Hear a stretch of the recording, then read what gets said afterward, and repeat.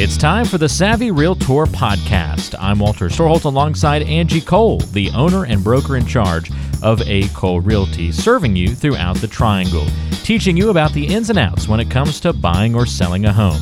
You can find the team online by going to acolerealty.com. That's A-C-O-L-E realty.com, or by calling 919-578-3128. That's 919-578-3128. And now it's time for one of the top realtors in the Triangle, Angie Cole, and the Savvy Realtor Podcast. We're going to look at this article, 6 Surprising Problems That First-Time Homebuyers Often Overlook. And so I'm curious if you agree with this list. How big are these issues typically in our area? And what's your role as an agent in helping buyers identify these things as you help go through homes with them and showings and that kind of thing?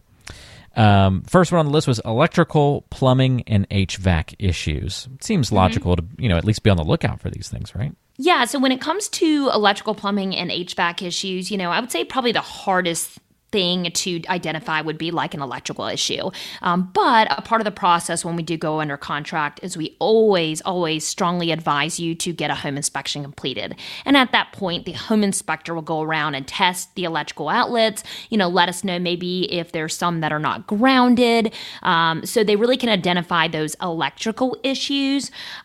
Plumbing, the most that we as real estate professionals can do is when we're doing a walkthrough of the home is go through, let's flush the toilet, let's, run the water, let's plug the sink, but then let it drain. That's a way that we can help identify potential plumbing issues. But again, to get deeper into, I guess, the nitty gritty of is there potential issues is the home inspector. Because of course, they'll then go underneath if there's a crawl space, they can really identify the type of plumbing, if there's any future potential concerns, that sort of thing. When it comes to HVAC though, as a real estate professional, we are checking out the systems as far as, okay, what is the age? That should also be on the disclosure statement. We could also, turn up the heat or turn down the cool, make sure it's kicking in, make sure it's blowing out warm or cold air. So there's always things as a real estate professional that we're doing to really protect our clients so they don't run into big issues whenever they, go to the closing table and they become homeowners. That's a great point. And a lot of these will probably fall under that same umbrella. So I'll run through a few others of these. Small cracks and structural flaws. Well, being in North Carolina, especially middle part of the state, Angie, those foundation cracks and hairline issues. I'm sure you run into all those kinds of things, right? We do, unfortunately, but we definitely have our eyes out, and we are looking if on a wall we are seeing a crack in the wall. Diagonal typically aren't as bad as far as settling cracks, but if it's going straight up or straight horizontal, that typically can raise a little bit of concern.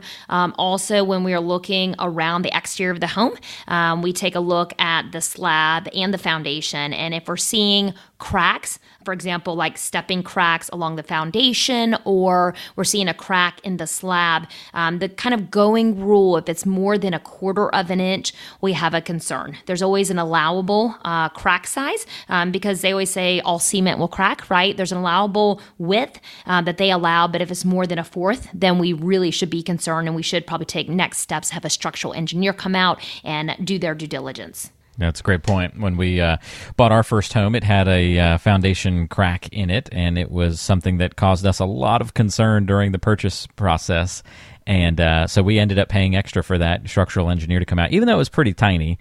It was still good just to have for that first home purchase to have that peace of mind. Yeah, definitely. Exactly. It was worth the $200 or $300 or whatever it ended up being. Yeah, a couple $100, but if there is a structural issue, wow, I mean that's thousands potentially, right? And so it worked out great because when we went to sell the home, we were able to say this crack has not grown in size in the 6 years that we've been there. So it's exactly the same as when we moved in. Exactly. No further expansion. So we were able to provide that to the buyers, the interested buyers, to say, address the concern before they could even have to worry about it or go through the process of hiring somebody and going through that same thing that we did. So that was helpful and good to know. Yeah. So that's definitely a good one to have some awareness of. If you look for crooked, oh, by the way, interesting tip on the diagonal crack versus horizontal vertical. I had not heard that before, so that's pretty cool. Oh, yes. Yep, most definitely. Very neat.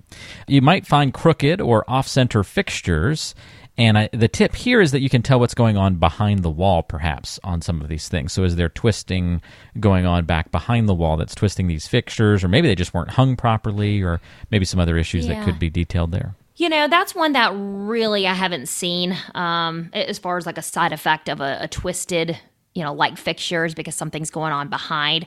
Typically, I would say it's probably more of an installation, more of a cosmetic item. Yeah, I agree with you there. Also, they put on this list, this one might be a little bit controversial. They said that first-time homebuyers often overlook open floor plans. They just hear, open floor plans equals good, but then they don't realize until later that they wish they had had more privacy. And I feel like we've had competing articles on this for the last couple of years, Angie, right? Where it was like, open floor plans are on their way out. People want segmented rooms again. And then all of a sudden you hear something else that's like, people still really want open floor plans. Yeah. I would say I'm still hearing people really want those open floor plans. I would just say whenever you're touring through any home is really just visualize yourself in the home. How will you utilize the space? How will you live in the home? And to make sure that it works for your needs. I can give an example. At our, we have a place at the beach, and at the beach house, when you walk in on the main level is the living room, the master, and 2 additional bedrooms.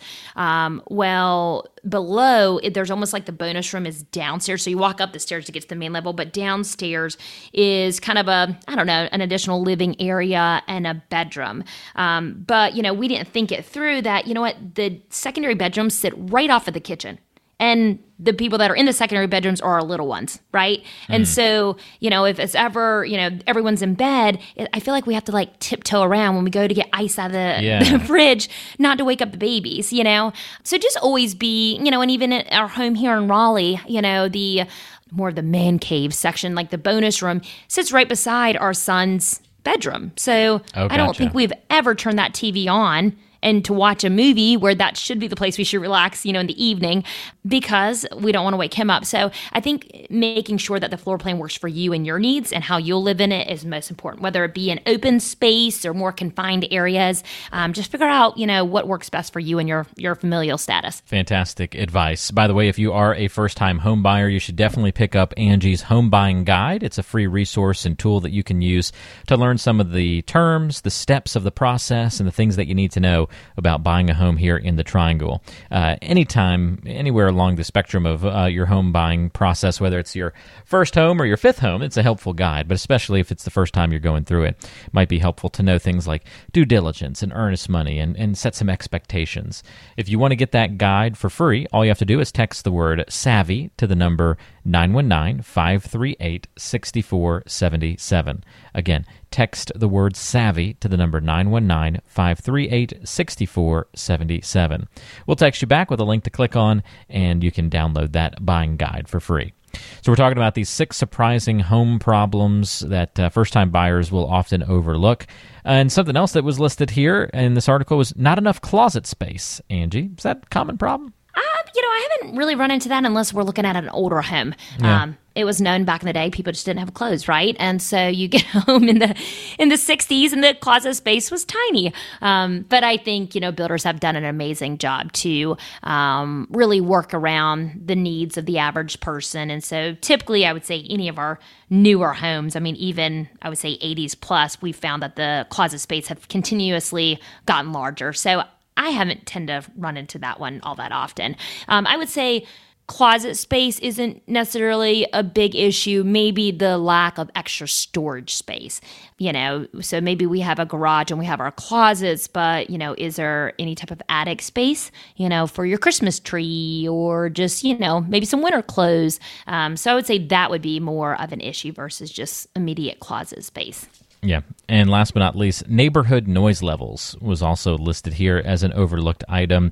I think this one's important too. Very, very important. Yeah. First of all, we do have the residential property disclosure where it states on there, is there any, I can't remember that exact verbiage, but like noise ordinances or anything that you should be disclosing. Is there a railroad track nearby?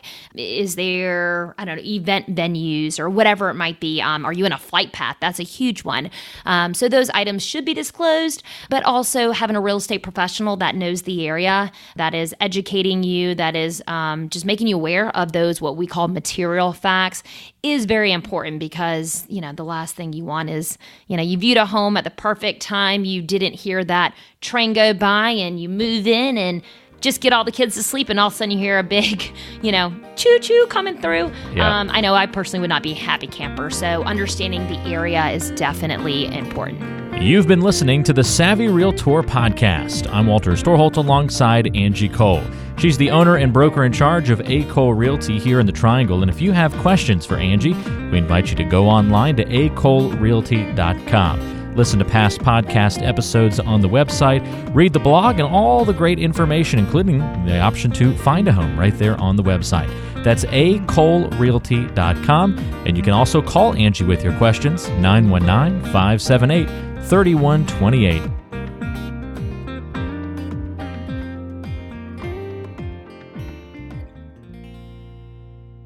Did you know that Angie Cole also has a radio show? Tune into The Savvy Realtor, Saturdays at noon on 106.1 FM WTKK.